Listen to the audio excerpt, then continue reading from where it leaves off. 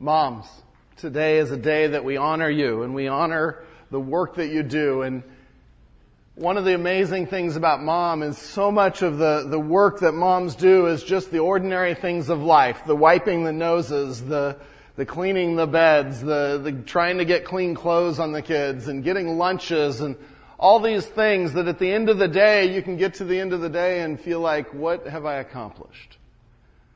And you can go around all day trying to clean up a house, especially those of you with little ones, trying to pick up a house and feel like at the end of the day it's just not even as picked up as you started. But this morning as we study Hannah and look at the story of Hannah, we want to see how those ordinary things of life, those basic acts of faith, those basic acts of following God in everyday life can lead to an influence that is far beyond what you would imagine. That at the end of the day, when you think, what have I accomplished? It's not about whether the house is picked up or not. It's whether that little boy or that little girl is better equipped to love God and to serve God. And so today we want to spend some time honoring you and studying what God has to say. It can be a challenge to honor moms. It can be a challenge to know what to do. I took my kids out yesterday, and dads, I'm just a firm believer that it's our job to teach our kids how to honor mom. And so I took the kids out, and we're out, and Susie, I just want you to know I saved you from some things. One of my kids thought that because I said, what do you want to get mom? And one of them said, I'd like to get her deodorant. And I said, why? Because she always smells nice. And so we had this conversation that perhaps buying someone deodorant doesn't communicate that they smell nice. Perhaps it communicates something else. Another one of my kids wanted to get a drill or the latest Lego toy, the biggest, most expensive one. She'll like that. We're teaching. We're working on how to appreciate mom. My daughter, though, she got it. I'm taking her shopping whenever I go for Susie. She just knew what, I'm not going to say what she got because we haven't given those to you yet. But appreciating mom in the everyday life is just so valuable and so important to teach our kids those things. And as we talk to say, what has mom taught you about Christ? What do you appreciate about mom? This morning as we look at God's Word, we want to go to a story of a godly woman. Hannah, a story of a woman who went through some extreme difficulties, had a challenging life, but turned that and God turned that to be used for the kingdom, to be used for His purposes. God used Hannah to influence a nation. Not directly. It's not a story of a general, a great leader, or a diplomat, although I think it could be argued that a mom is all of those at various times. It's a story of an obedient, faithful mom who loved God. It's a story of God making extraordinary from the ordinary, because that's what He does. And Hannah gave birth to Samuel at a time when Israel desperately needed a leader. Turn with me to 1 Samuel chapter 1. 1 Samuel chapter 1. And as you turn there, I want to challenge us to look at this morning's text from three different perspectives. And as we go through the points, to number one, I want the text to speak to our moms that are here. To our moms that are moms of young children, of grown children, and anywhere in between. To our spiritual moms that are here, who have taken their time and invested in other people in this very room and become a mom to them, a mentor to them. And so this text, I want to speak to you to say that your impact is enormous, even though you may not see it. As you follow God faithfully, as you obey Him, He will use that to have enormous impact on others through the people that you minister to. And so moms, we want to encourage you, spiritually and physical moms.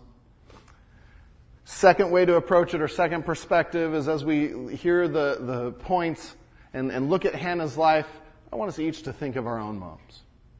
To appreciate the influence that our own moms have had on our lives.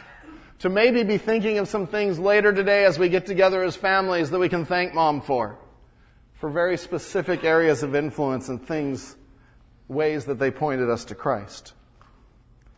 And then finally, the third perspective I'd like to come to is that we come to this text realizing that Hannah is a woman of God.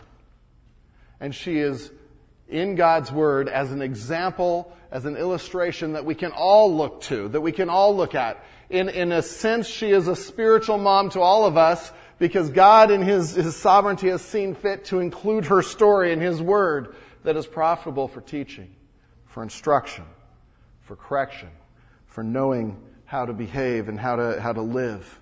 And so we want to, every one of us, come under Hannah's influence and let her continue to influence us. We talk about a mom that influenced a nation through Samuel.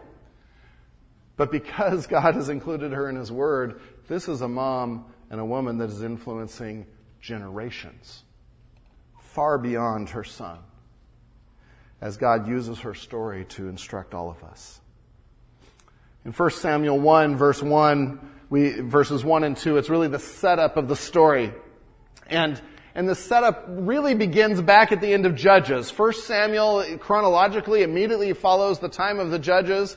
And the very last verse of Judges 21:25, says, "In those days there was no king in Israel. Everyone did what was right in his own eyes." And that was not a positive statement.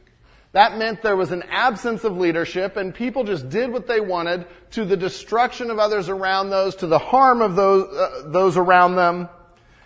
The nation was in disarray and needed a leader. And that's the setup for verse 1 as we get into the story of Hannah. There was a certain man of Ramathaim Zophim of the hill country of Ephraim, whose name was Elkanah, the son of Jeroham, son of Elihu, son of Tohu, son of Zuph, the Ephrathite. He had 2 wives. The name of one was Hannah, listed first probably because she was his first wife. And the name of the other, Peninnah.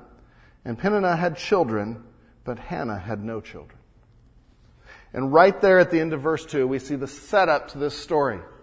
We see this dilemma, this conflict between Hannah and Peninnah.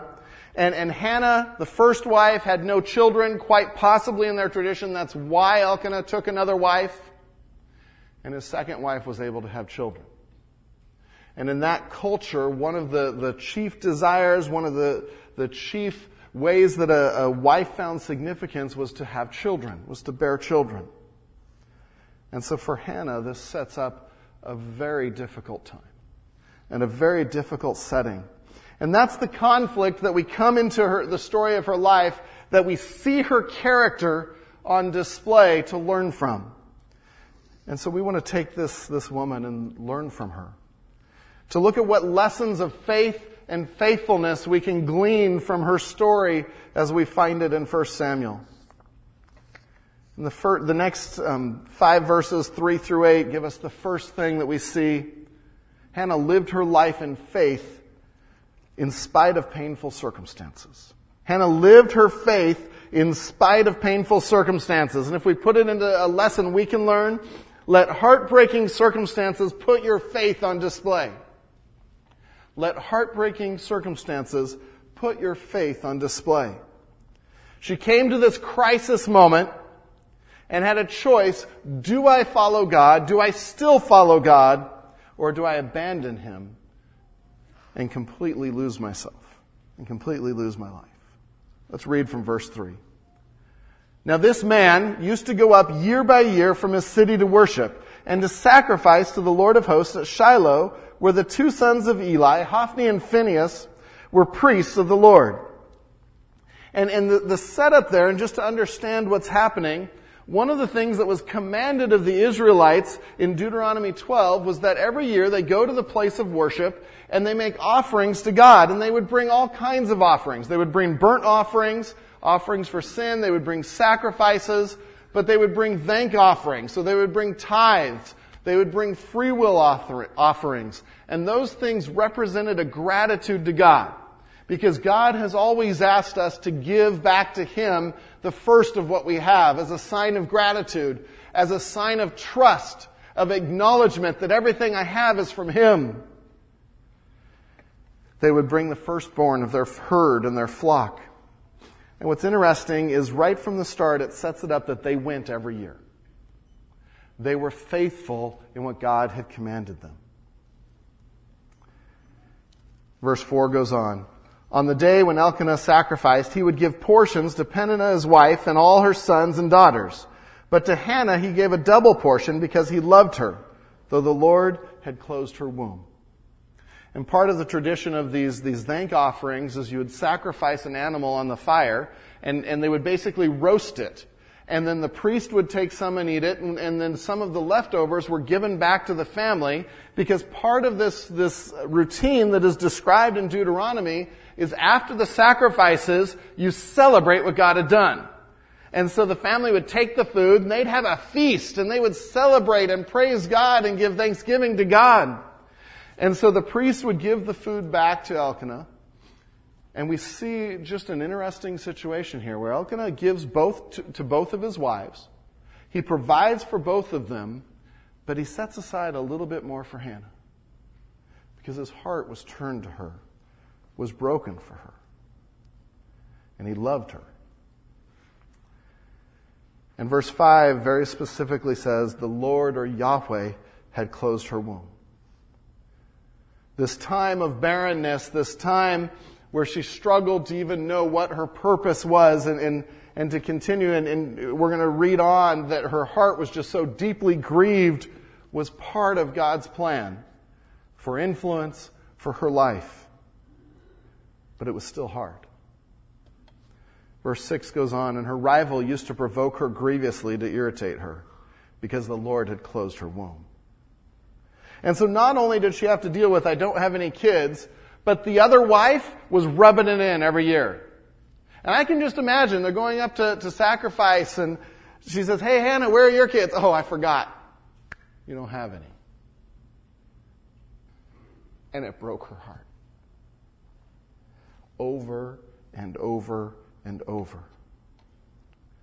In verse 7 it says, so it went on year by year. As often as she went up to the house of the Lord, she used to provoke her. And you see the result. Therefore Hannah wept and would not eat. Hannah was in a difficult, painful, excruciating situation. The desires of her heart weren't being met. Someone was there rubbing it in her face. But notice, year by year, she went to the house of the Lord.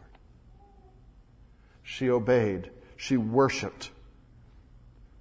And we're going to see that as this text unfolds. Nothing stopped her worship and her faith in God. Verse 8, and Elkanah, her husband, said to her, Hannah, why do you weep? And why do you not eat? And why is your heart sad? Am I not more to you than 10 sons? And he's responding to this wife that he loves deeply. And this is a caring response, even if he didn't quite understand the depth of her pain, and that he wasn't the one that would fill that void in her life. But he was trying to comfort. He was trying to understand his wife's heart. Men, we can learn from that response. To listen to our wives, to understand her heart, to understand the pain that is there sometimes, and to come alongside and enter into that with her and care for her and love her. And so we see Hannah here living her faith in spite of painful circumstances, obeying, still going and worshiping. And in the next section, we'll see that it was a real, genuine worship. It wasn't just, oh, my husband's making me go, so I have to go. And out of that deep pain, there was faith. A love for God. It's interesting, one of the authors I was reading just made some insight or some comments about her faith. Here she's shown up as going to the Lord's house. No other woman in the Old Testament is mentioned doing this. In addition, Hannah is the only woman shown to making and fulfilling a vow to the Lord, which we'll see in the next section. She is also the only woman who is specifically said to pray, and her prayer is among the longest recorded in the Old Testament. Her prayer includes the most utterances of Yahweh's name by a woman. And so we're going to see as we study this passage, her faith just come out. But we see it in these first few verses. She lived her faith, no matter the circumstances. See, even though she didn't understand what was happening and know what was going to happen, she still believed in Yahweh, her God. And we know that despair often is a prelude to God's work, to His mighty hand, to Him putting His work on display. So our first lesson is let heartbreaking circumstances put our faith on display. Those times that we have a heart that is breaking, that we don't understand why the desires of our heart aren't being met, let that be an easel that the painting of your faith brightly shows to everyone that sees it. Because people will listen. People will listen when they know you're going through difficulty even more than if everything's good. They're like, well, of course you believe in God. You've been blessed. But when you take the difficulties and say, I believe in God, people take notice. What's interesting is Hannah here is showing her character in these times, even before she had children. Her character is on display. And we see how God is developing her and how she is the woman that God has to nurture Samuel, to influence Samuel, and through him to influence a nation. Second point in verses 9 through 16, the second lesson we can learn is to pray fervently and consistently. To pray fervently and consistently. Hannah turned struggles over to God in real, humble, and ongoing prayer. Prayer was her answer to distress. Let's read starting at verse 9. After they had eaten and drunk in Shiloh, Hannah rose. And that's an interesting statement because she left the celebration because she had something to do. And that action begins a sequence of events that changes a nation. Now Eli the priest was sitting on the seat beside the doorpost of the temple of the Lord. That's where the priest would sit and monitor worship, make sure it was going well, and make sure nothing inappropriate was happening. In verse 10, she was deeply distressed and prayed to the Lord and wept bitterly. And she vowed a vow and said, O Lord of hosts, if you will indeed look on the affliction of your servant and remember me and not forget your servant, but will give to your servant a son, then I will give him to the Lord all the days of his life, and no razor shall touch his head. As she continued praying before the Lord, Eli observed her mouth. Hannah was speaking in her heart, only her lips moved, so no sound was coming out, and her voice was not heard. Therefore Eli took her to be a drunken woman. Remember, he's sitting there observing, making sure worship is happening in an appropriate way. And Eli said to her, how long will you go on being drunk? Put your wine away from you. But Hannah answered, no, my Lord. I am a woman troubled in spirit. I have drunk neither wine nor strong drink, but I have been pouring out my soul before the Lord. Do not regard your servant as a worthless woman, for all along I have been speaking out of my great anxiety and vexation. And Eli is corrected. And we know from his sons not walking with God and where he's at that he didn't have the spiritual sensitivity at this point to even realize that she was praying and that God was doing a work here. But what an incredible example of Hannah turning to God in distress. You know, when we're in pain, when we are hurting, there are so many places we can turn, right? We can turn to friends. Some turn to alcohol. Some turn to seclusion and just shut everything up and just sit. Hannah turned to God. And in so doing is an example to us.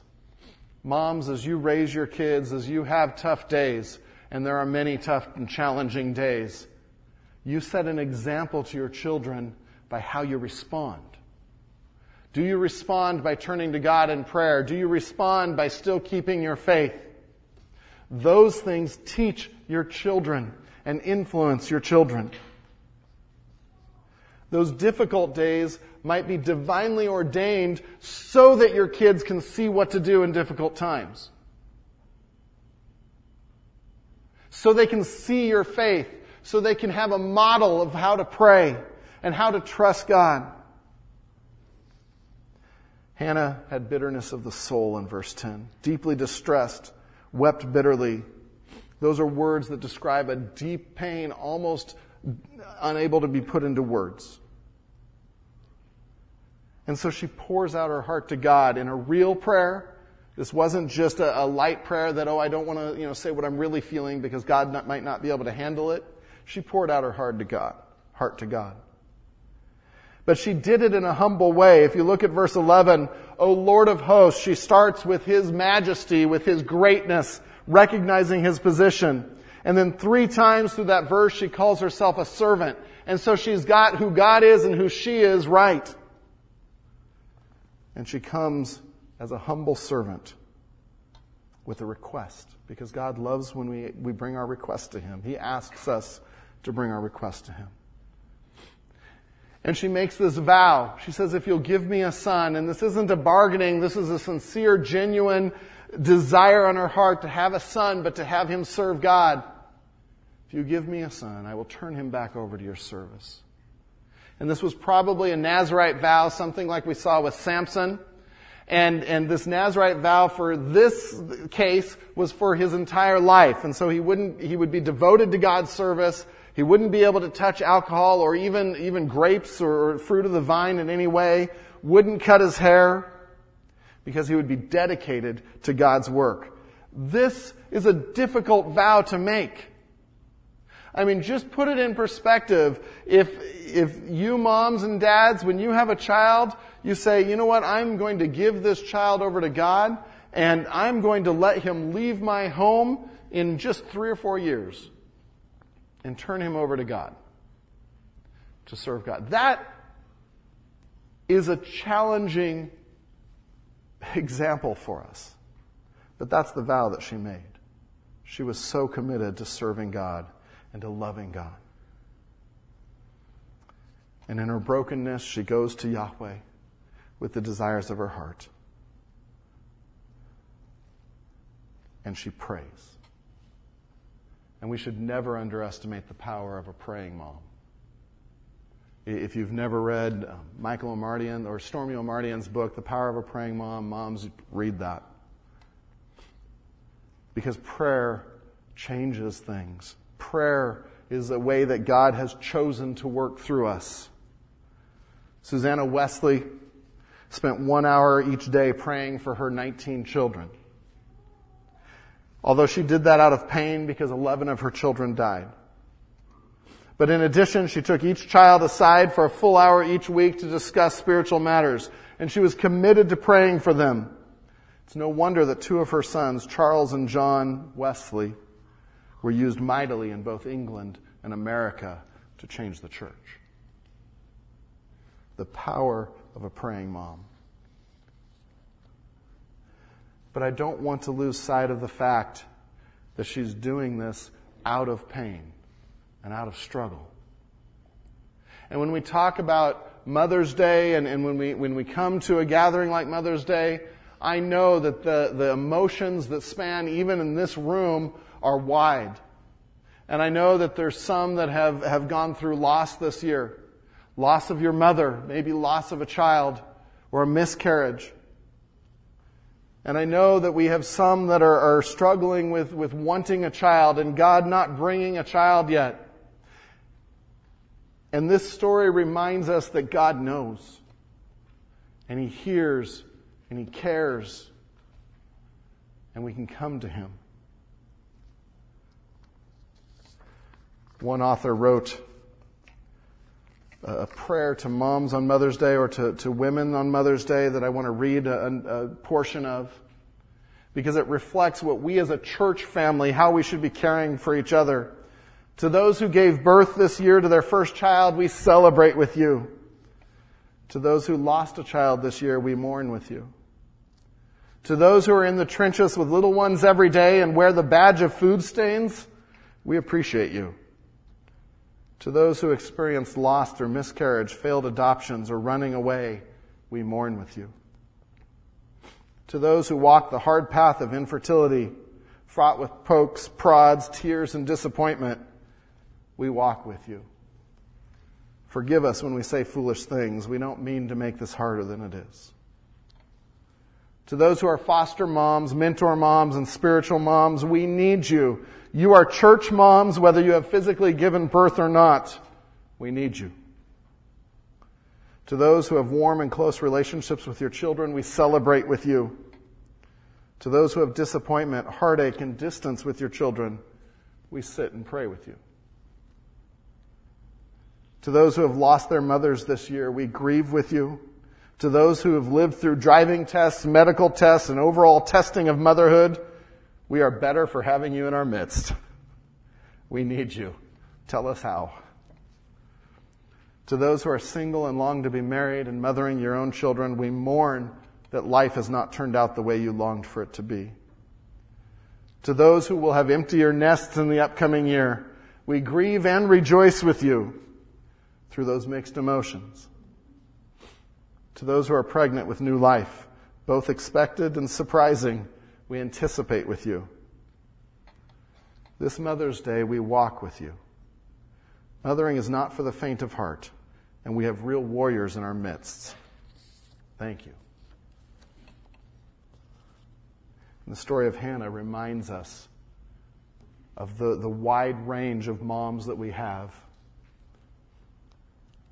Thank you. We are a church family, and we walk together through every one of those situations.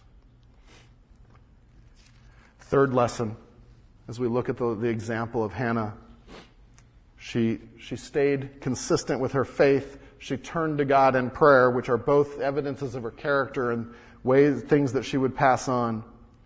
Third lesson is to visibly display trust in God. To visibly display trust in God. She genuinely trusted God for the outcome. So she's finished praying, and we get to verse 17. Then Eli answered, "Go in peace, and the God of Israel grant your petition that you have made to him." So he gives his priestly blessing on her. And she said, "Let your servant find favor in your eyes." Then the woman went her way and ate, and her face was no longer sad. I love that verse. The woman went her way and ate, and her face was no longer sad. What had changed? Nothing yet. She wasn't pregnant at this point. She didn't know for sure that God would answer prayer. She just had God's promise, and that was enough. That's a testimony to her character, because she trusted that God's will and God's way was enough. And it showed in her actions. She went back to family. She was no longer sad and downcast. I can just picture her walking in and starting to eat, and they're like, "What happened to you?" I met God. God has it under control. What an example from this woman. It's a perfect example of Philippians 4, 6, and 7, a verse that we use often, that we talk about how we pray and how we give requests to God. Do not be anxious about anything, but in everything by prayer and supplication with thanksgiving, let your requests be made known to God. And we've taught through that. When we taught through Philippians, we taught that through prayer, we can leave it at God's feet, we can trust Him, and our hearts can be lifted. Verse 7 goes on to say, "And the peace of God, which surpasses all understanding, will guard your hearts and your minds in Christ Jesus." Hannah was an example of that verse. She prayed, she heard God's answer, she left it up to God, and her countenance was completely different. After prayer comes trust. Moms, your kids see every situation. You are teaching every day and every moment. Let them see your trust in God. Let them see hard times. Let them see you pray. And then let them see a change in your countenance that trusts that God has it under control. That follows Paul's words in 2 Corinthians when he's talking about his thorn in the flesh. That he says, but he said to me, "My grace is sufficient for you, for my power is made perfect in weakness."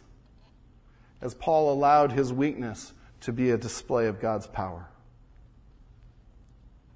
But then read on in verse 19. "They rose early in the morning and worshipped before the Lord. Then they went back to their house at Ramah, and Elkanah knew Hannah his wife, and the Lord remembered her. Wording that's very similar to God remembering the children of Israel in slavery. And in due time Hannah conceived and bore a son, and she called his name Samuel, for she said, I have asked for him from the Lord. And we see even in these verses a worship of God in verse 19. Again, this is before anything's changed. They got up the next morning and they worshiped God again before they went home. They went home and she became pregnant. And God answered prayer. And she didn't just leave it at that. At the end of verse 20, she even used the name of her son to give glory to God, to give credit to God. Isn't that cool? I love that they could name their kids things that meant something. And we do, but we don't have the same idea of what names mean. But for them, every time someone would have heard Samuel, it would have reminded them that the Lord answers. I have asked for him from the Lord. So she used even the naming of her son to bring glory to God. Genuine prayer leads to genuine trust. Genuine trust leads to genuine thanksgiving.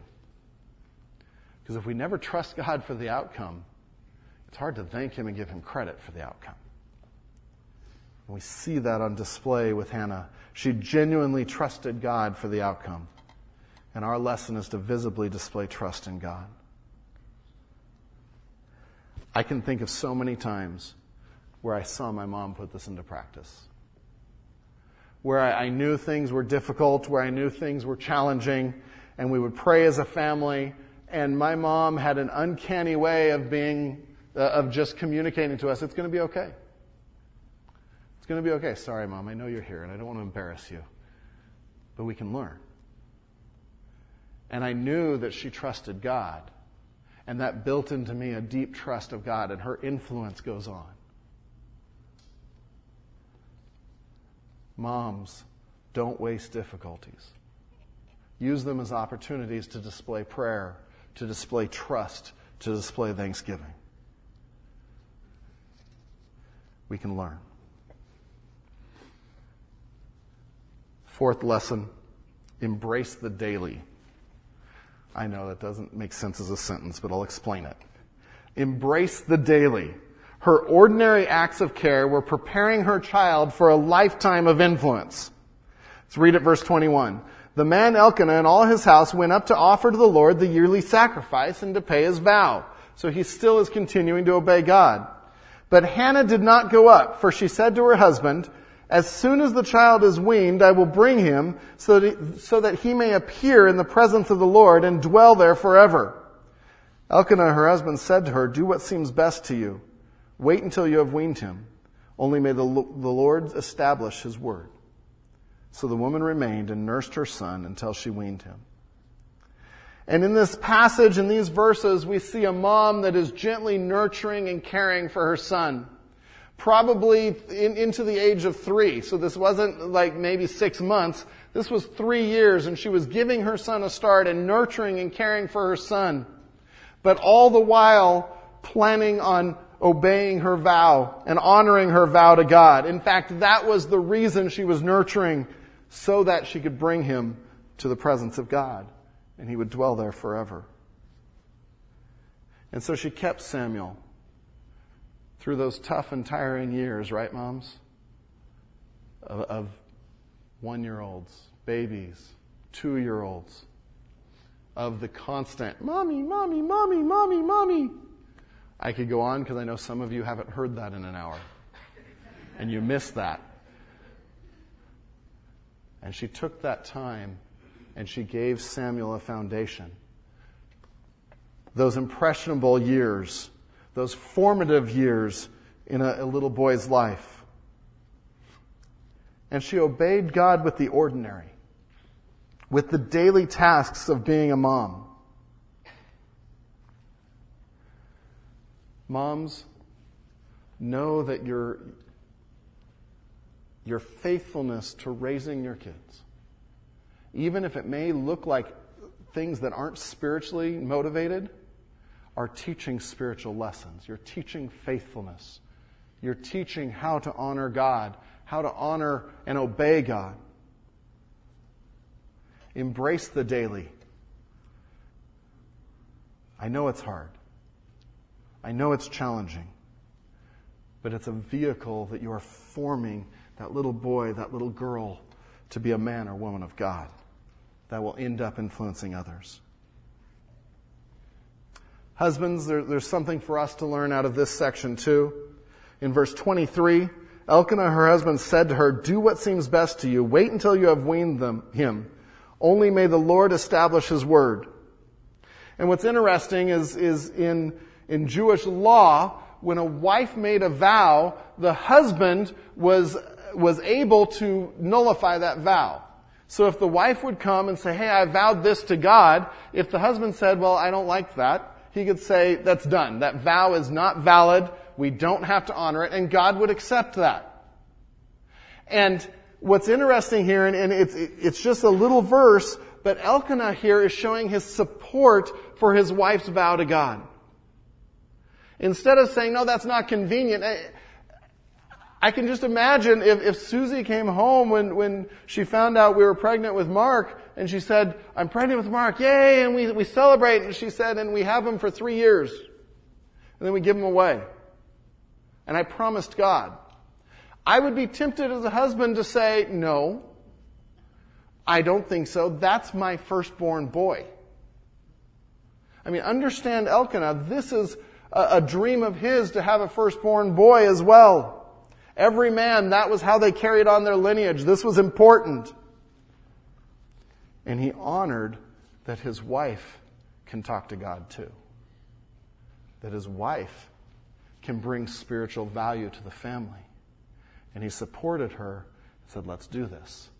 And then he says, "Let's make sure the word of the Lord is fulfilled." Husbands, we can learn from that. We can learn to support our wives, valuing ministry, to support their following God, to partner with them.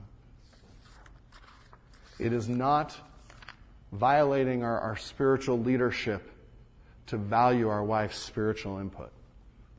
As a matter of fact, it shows that we are good spiritual leaders when we do just that. Lessons from Hannah. Embrace the daily. The fifth one and final one, and I think the most difficult one in the story, develop a releasing faith. Develop a releasing faith. Hannah's faith in God allowed her to release Samuel for God's service. And it could only be her faith in God that would have her follow through on this. I am amazed at this woman of God. In verse 24, "And when she had weaned him, she took him up with her, along with a 3-year-old bull, an ephah of flour, and a skin of wine. And she brought him to the house of the Lord at Shiloh. And the child was young. Then they slaughtered the bull, and they brought the child to Eli. And she said, 'O my Lord, as you live, my Lord, I am the woman who was standing here in your presence praying to the Lord. For this child I prayed, and the Lord has granted me my petition that I made to him. Therefore I have lent him to the Lord. As long as he lives, he is lent to the Lord.' And he worshiped the Lord there." That last phrase, I think, is referring to Samuel. And he worshiped the Lord there. And we see a mom that is keeping her vow, that is faithful.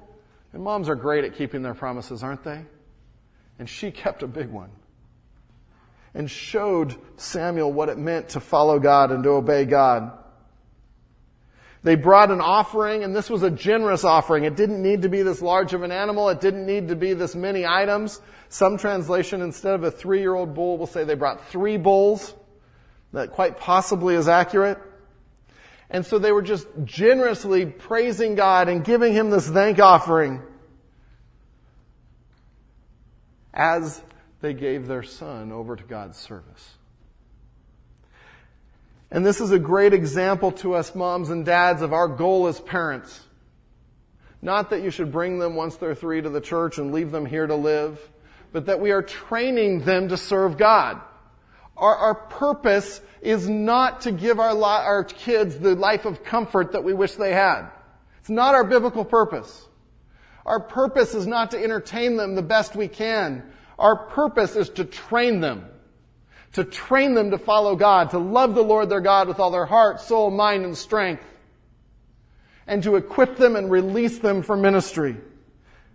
And at times that is joyful and easy and rewarding, and at times that's hard when they may go into harm's way, when they may leave to serve God. But really, that's the point. See, our kids aren't our kids. They are simply a gift of God, and Hannah's story reminds us of that. They are a gift of God that we are entrusted with for a short time to train and to launch into ministry.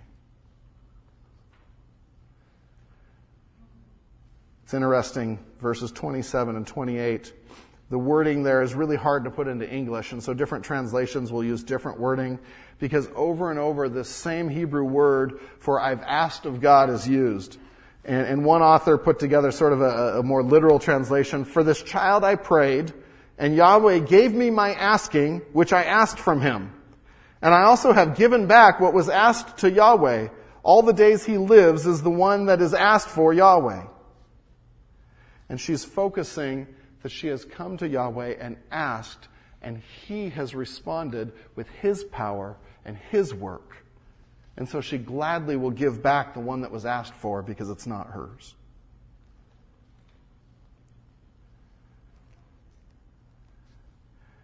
As we give our kids to God, as we trust God, as we trust them as they go to serve God and in ways that we can no longer control at times, it's good to remember the greatness of God, the sovereignty of God, his mighty hand, and allow our kids to make an influence for the kingdom. In chapter 2, we see her prayer, and we don't have time this morning to get into the prayer, and I want to close by reading it. There's so much a whole sermon just on this chapter, but listen to her trust in God, to her exalting in an incomparable God, to a trust in God's sovereignty. This is the example of faith that God uses to influence Samuel that influences a nation. And Hannah prayed and said, my heart exults in the Lord. My strength is exalted in the Lord. My mouth derides my enemies because I rejoice in your salvation. There is none holy like the Lord. There is none besides you. There is no rock like our God. Talk no more so very proudly. Let not arrogance come from your mouth. For the Lord is a God of knowledge, and by him actions are weighed. The bows of the mighty are broken, but the feeble bind on strength. Those who were full have hired themselves out for bread, but those who were hungry have ceased to hunger. The barren have borne 7, but she who has many children is forlorn. The Lord kills and brings to life. He brings down to Sheol and raises up. The Lord makes poor and makes rich. He brings low and he exalts. He raises up the poor from the dust. He lifts the needy from the ash heap to make them sit with princes and inherit a seat of honor. For the pillars of the earth are the Lord's, and on them he has set the world. He will guard the feet of his faithful ones, but the wicked shall be cut off in darkness. For not by might shall a man prevail. The adversaries of the Lord shall be broken to pieces. Against them he will thunder in heaven. The Lord will judge the ends of the earth, and he will give strength to his king and exalt the power of his anointed. Then Elkanah went home to Ramah, and the boy ministered to the Lord in the presence of Eli the priest. And this prayer that we would think would be a prayer of heartache was a prayer of exaltation, of realizing that the purpose is God's purpose. The purpose is how can she, through her offspring, be used by God. What an incredible example of a godly woman who became a godly mom, who God used to influence a son that influenced a nation. And moms, it's a great reminder that the little things you do influence your kids in great ways, and then they go on to influence others. For all of us, it's a challenge to our faith, a challenge to our faithfulness. We can learn from Hannah. Let's close in prayer. Dear Lord God, our Father, Lord, what an example that you have put in your word of a woman who through great difficulties reminds us that the only answer is to turn to you and to trust that you are sovereign and that you are executing your plan. And Lord, I pray that you would encourage every mom that we have here, that you would encourage them to keep fighting the fight, to see the significance in the little things, to be incredible examples that teach us who you are and how to follow you. I thank you for the spiritual moms you've given us, as you've given us at Village a rich supply of moms who are investing in other ladies, who are mentoring, who are discipling, who are investing in our children. We are blessed, and we thank you for that. Lord God, may today be a day that we are reminded of the faith of a mom and challenged to be men and women of faith and faithfulness. In Jesus' name, amen.